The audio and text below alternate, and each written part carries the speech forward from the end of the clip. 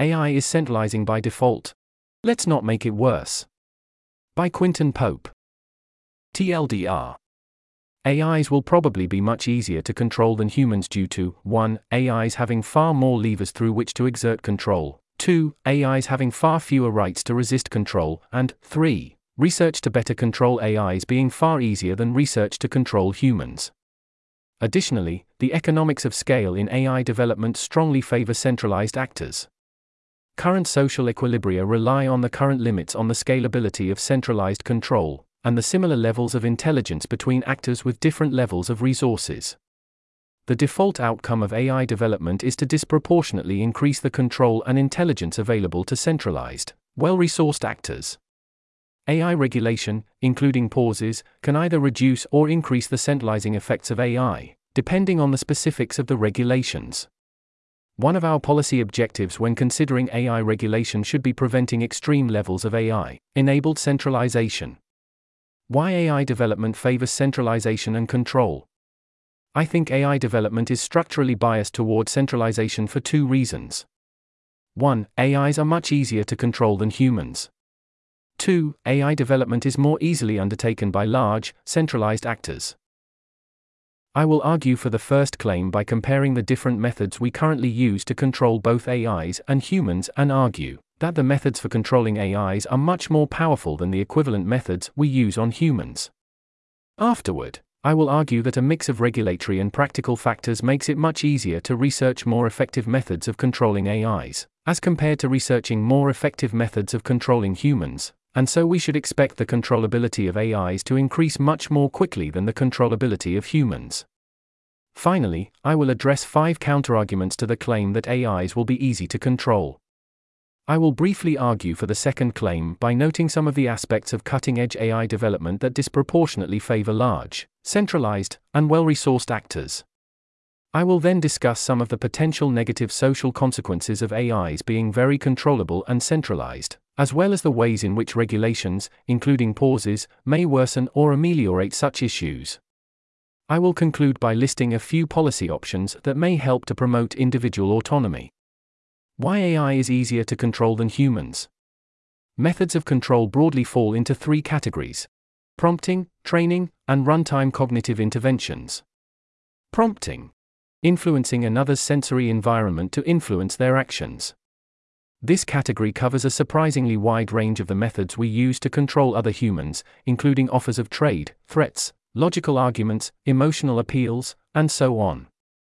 However, prompting is a relatively more powerful technique for controlling AIs because we have complete control over an AI's sensory environment, can try out multiple different prompts without the AI knowing, and often, are able to directly optimize against a specific AI's internals to make prompts that are maximally convincing for that particular AI. Additionally, there are no consequences for lying to, manipulating, threatening, or otherwise being cruel to an AI.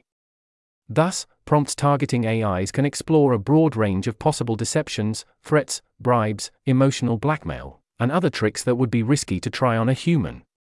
Training. Intervening on another's learning process to influence their future actions. Among humans, training interventions include parents trying to teach their children to behave in ways they deem appropriate, schools trying to teach their students various skills and values, governments trying to use mass propaganda to make their population more supportive of the government, and so on. The human brain's learning objectives are some difficult to untangle mix of minimizing predictive error over future sensory information, as well as maximizing internal reward circuitry activations. As a result, training interventions to control humans are extremely crude, relying on haphazard modifications to a small fraction of the human's sensory environment in the hope that this causes the human's internal learning machinery to optimize for the right learning objective. Training represents a relatively more powerful method of controlling AIs because we can precisely determine an AI's learning objective. We can control all of the AI's data, can precisely determine what reward to assign to each of the AI's actions, and we can test the AI's post-training behavior in millions of different situations. This represents a level of control over AI learning processes that parents, schools, and governments could only dream of. Cognitive interventions. Directly modifying another's cognition to influence their current actions. We rarely use techniques in this category to control other humans. And when we do, the interventions are invariably crude and inexact, such as trying to get another person drunk in order to make them more agreeable.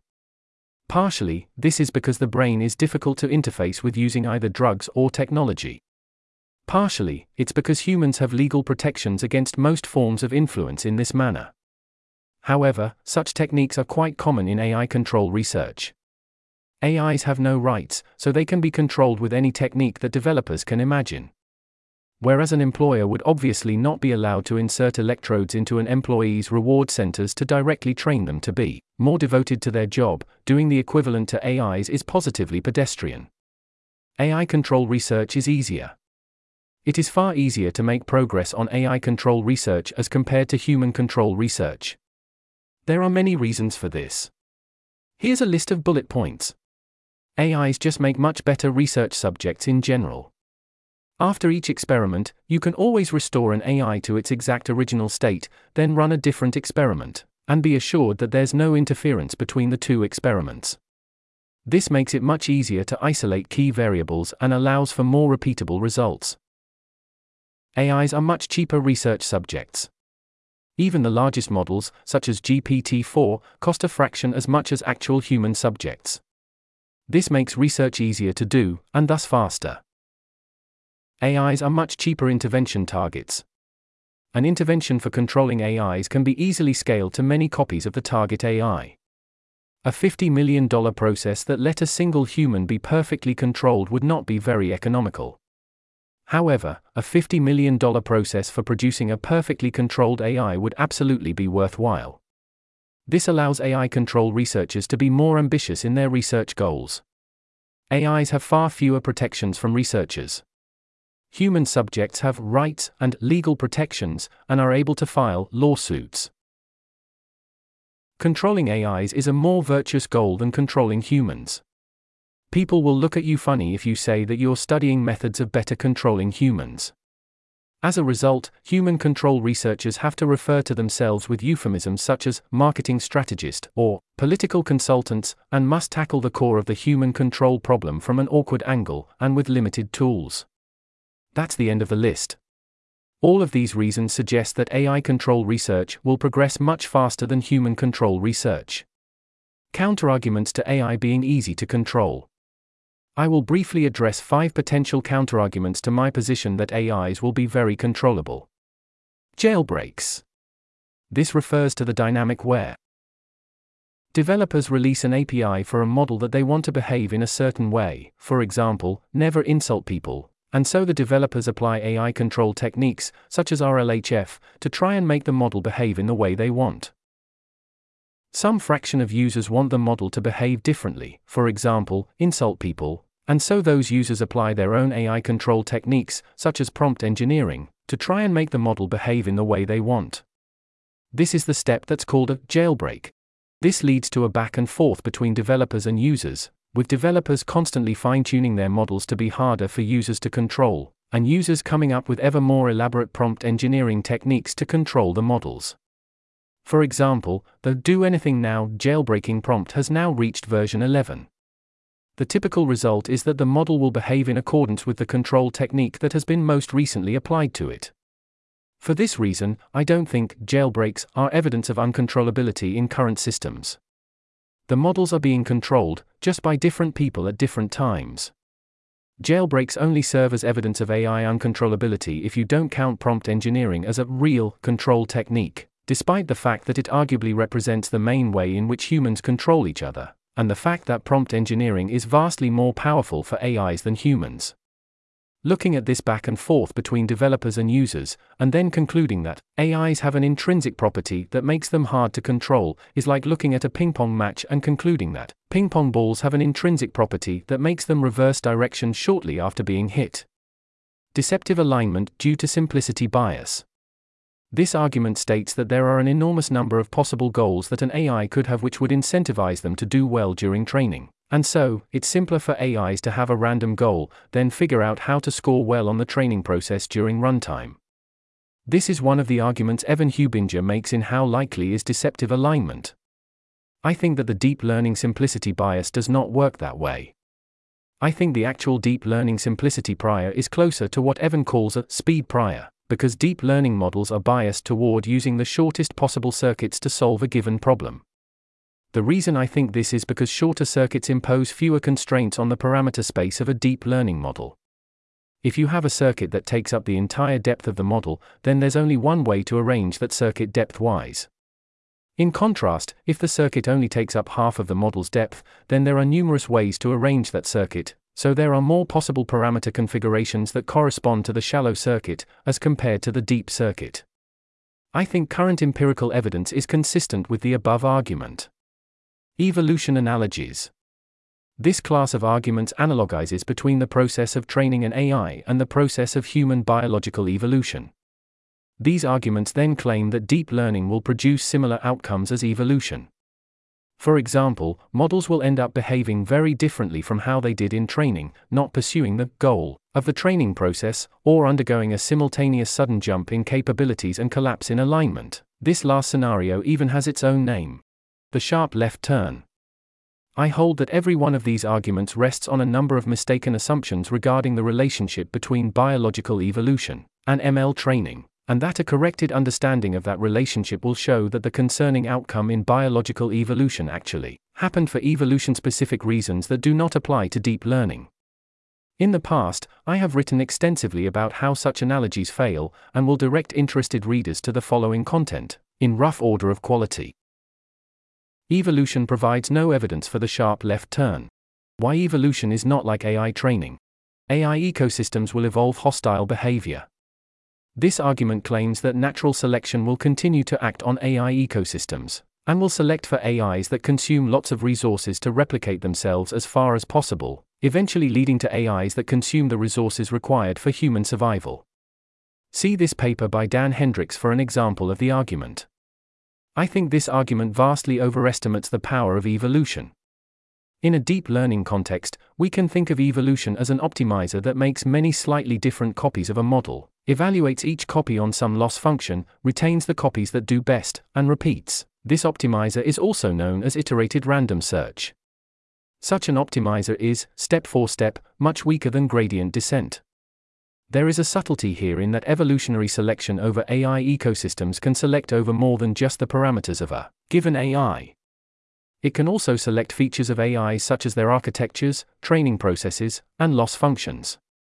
However, I think most architecture and training hyperparameter choices are pretty value agnostic. In principle, training data could be optimized to bias a model towards self-replication. However, training data is relatively easy to inspect for issues, as compared to weights. Furthermore, we have tools that can identify which training data points most contributed to various harmful behaviors from AIs. Finally, we can just directly exert power over the AI's training data ourselves. For example, OpenAI's training datasets have doubtlessly undergone enormous amounts of optimization pressure, but I expect that differential replication success of AIs trained on different versions of that data accounts for somewhere between exactly 0 and a minuscule amount of that optimization pressure. I think that trying to predict the outcomes of AI development by looking at evolutionary incentive gradients is like trying to predict the course of an aircraft carrier by looking at where the breeze is blowing. Related. Memetics completely failed to become a real scientific field. Also related. There's a difference between functionally altruistic and evolutionarily altruistic behaviors. Human control has a head start. This argument claims we have millennia of experience controlling humans and dealing with the limits of human capabilities. Further, because we are humans ourselves, we have reason to expect to have values more similar to our own. I do basically buy the above argument. However, I think it's plausible that we've already reached rough parity between the controllability of humans and AIs. On the one hand, it's clear that employers currently find more value in having a remote human employee as compared to GPT-4. However, I think this is mostly because GPT-4 is less capable than most humans, or at least, most humans who can work remotely, as opposed to it being an issue with GPT-4's controllability. On the other hand, GPT-4 does spend basically all its time working for OpenAI, completely for free, which is not something most humans would willingly do and would indicate a vast disparity in power between the controller and the controlled. In terms of value alignment, I think GPT-4 is plausibly in the ballpark of median human-level understanding, implementation of human values. This paper compares the responses of GPT-4 and humans on various morality questions, including testing for various cognitive biases in those responses, and finds they're pretty similar. Also, if I imagine taking a random human and handing them a slightly weird or philosophical moral dilemma, I'm not convinced they do that much better than GPT-4. I do think it's plausible that AI has yet to reach parity with the median human in terms of either controllability or morality. However, the head start argument only represents a serious issue for long-term AI control, if the gap between humans and AI is wide enough that AI control researchers will fail to cross that gap, despite the previously discussed structural factors supporting rapid progress in AI control techniques. I don't see evidence for such a large gap. In conclusion, I do not believe any of the above arguments provide a strong case for AI uncontrollability. Nor do I think any of the other arguments I've heard support such a case. Current trends show AIs become more controllable and more robust as they scale. Each subsequent OpenAI assistance model, text, DaVinci-001, 002, 003, ChatGPT -3.5, and GPT-4, has been more robustly aligned than the last. I do not believe there exists a strong reason to expect this trend to reverse suddenly at some future date. Development favors centralized actors. One of the most significant findings driving recent AI progress is the discovery that AIs become more capable as you scale them up, whether that be by making the AIs themselves bigger, by training them for longer on more data, or by letting them access more compute at runtime. As a result, one of the best strategies for building an extremely powerful AI system is to be rich. This is why OpenAI transitioned from being a pure non-profit to being a capped profit company, so they could raise the required investment money to support cutting-edge model development. This is why the most capable current AI systems are built by large organizations. I expect this trend to continue in the future, and for a relative handful of large, centralized organizations to lead the development of the most powerful AI systems. Countervailing forces against centralization. Not all aspects of AI development favor centralization. In this article, Noah Smith lays out one significant way in which AI might promote equality. AIs can be run for far less than it costs to train them. As a result, once an AI acquires a skill, the marginal costs of making this skill available to more people drop enormously. This can help ensure greater equality in terms of people's access to cutting-edge skills. Then, powerful actors' control over scarce collections of highly skilled individuals ceases to be as much of an advantage. I think this is an extremely good point, and that it will represent one of the most significant slowdowns to AI-driven centralization. Conversely, regulation that enshrines long-lasting inequalities in who can use state-of-the-art AI is among the riskiest in terms of promoting centralization. Another anti-centralization argument is that small, specialized, distributed models will tend to win out over larger, centralized models. I think this is true in some respects, but that such models will essentially fall into the category of normal software, which has been a mixed bag in terms of centralization versus autonomy, but I think somewhat biased towards centralization overall. Centralization and possible societies. Our current society and values rely on an artificial allocation of universal basic intelligence to everyone, but we will eventually transition into a society where governments, corporations, and wealthy individuals can directly convert money into extremely loyal intelligence. I believe this will represent a significant phase change in the trajectory of how wealth and power accumulate in societies, and we should regard this change with a high degree of wariness. This transition will extend the range of possible levels of centralization to include societies more centralized than any that have ever existed before. Beyond a certain level of centralization, societies probably don't recover. The level of AI capabilities required to enable such extreme centralization is uncertain, but plausibly not beyond GPT-4, which is fully up to the problem of detecting wrongthink in written or transcribed communications, and it wasn't even built for this purpose. There's an image here in the text, illustrating extreme AI-driven power disparities. In free nations, high disparity in AI access could allow for various forms of manipulation, the worst of which is probably an individualized adversarial attack on a particular target person's learning process. The idea is that an attacker creates a proxy AI model that's tuned specifically to imitate the manner in which the target person learns and changes their values over time. Then, the attacker runs adversarial data poisoning attacks against the proxy model, looking for a sequence of inputs they can give the proxy that will cause the proxy to change its beliefs and values in whatever manner the attacker wants. Then, the attacker transfers that highly personalized sequence of inputs from the proxy to their human target, aiming to cause a sequence of events or experiences in the target's life that collectively change their beliefs and values in the desired manner. I doubt any currently existing language models could serve as proxies for strong attacks against humans. However, I don't think that's due to a capabilities limitation. Current language models are not intended to be good imitators of the human learning process. I think it's feasible to build such a proxy model without having to exceed GPT-4 in capabilities. The most effective attacks on language models like ChatGPT also start on proxy models similar to ChatGPT.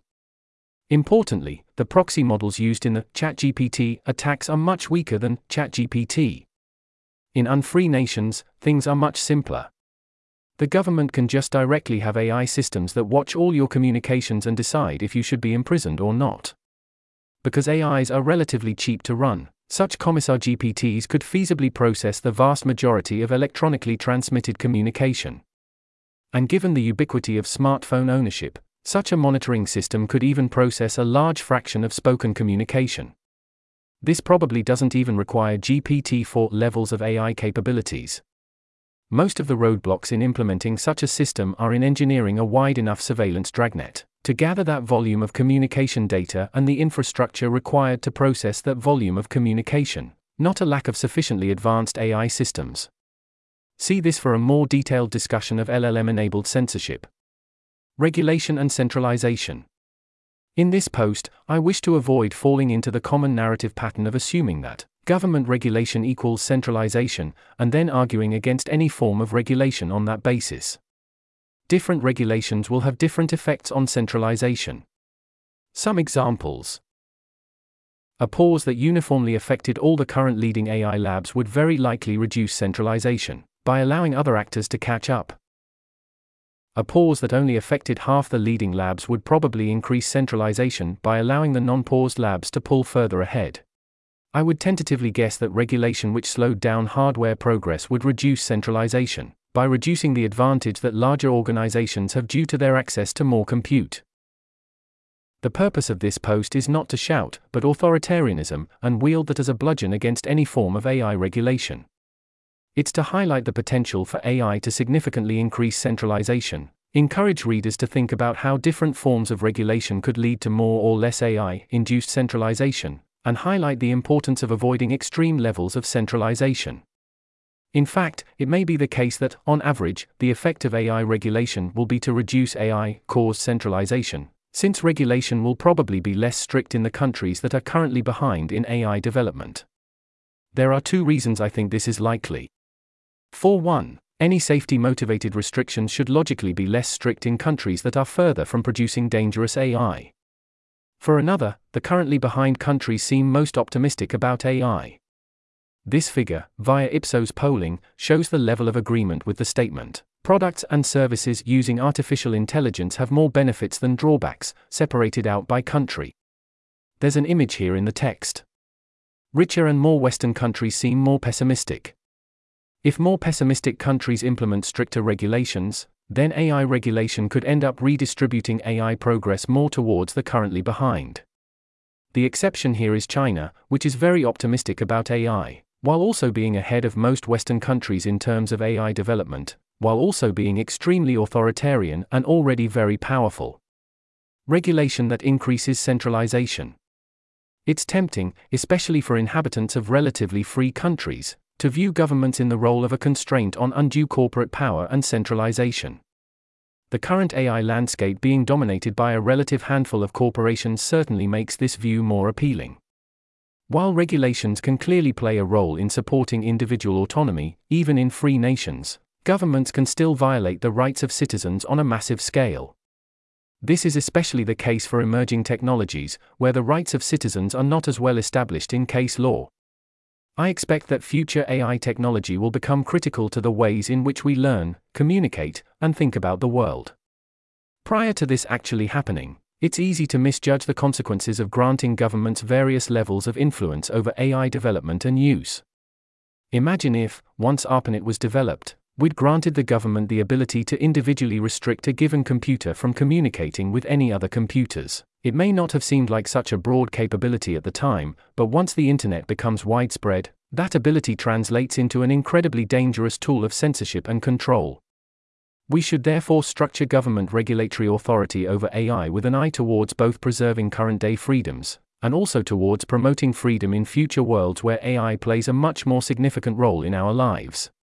One could imagine an FDA IRB, academic peer review-like approval process where every person who wants to adapt an AI to a new purpose must argue their case before a, possibly automated, government panel, which has broad latitude to base decisions on aspects such as the appropriateness of the purpose, or whether the applicant has sufficiently considered the impact of their proposal on human job prospects. I think this would be very dangerous, because it grants the approval panel de facto veto power over any applications they don't like. This would concentrate enormous power into the panel's hands, and therefore make control of the panel both a source and target of political power. It also means creating a very powerful government organization, with enormous institutional incentive for there to never be a widely recognized solution to the alignment problem. The alternative is to structure the panel so their decisions can only be made on the basis of specific safety concerns, defined as narrowly as feasible and based on the most objective available metrics, and to generally do everything possible to minimize the political utility of controlling the panel. Regulation that decreases centralization. We can also proactively create AI regulation aimed specifically at promoting individual autonomy and freedom. Some general objectives for such policies could include: here's a list of bullet points. Establish a right to refuse simulation, as a way of preempting the most extreme forms of targeted manipulation. Prevent long-lasting, extreme disparities in the level of AI capabilities available to the general public versus those capabilities which are only available to the wealthy, political elites, security services, etc. Establish rules against AI regulatory frameworks being used for ideological or political purposes, including clear oversight and appeal processes. Establish a specific office which provides feedback on ways that policies might be structured so as to support autonomy, except forbid the use of AI for mass censorship or control by the government, for those countries where this is not already illegal, yet are willing to make it illegal for AI to do it. Oppose the use of AI-powered mass censorship and control internationally. That's the end of the list. This post is part of AI Pause Debate Week. Please see this sequence for other posts in the debate. This article was narrated by Type 3 Audio for the Effective Altruism Forum. It was first published on September 21, 2023. The original text contained 5 footnotes which were omitted from the narration. To report an issue or give feedback on this narration, go to t3a.is.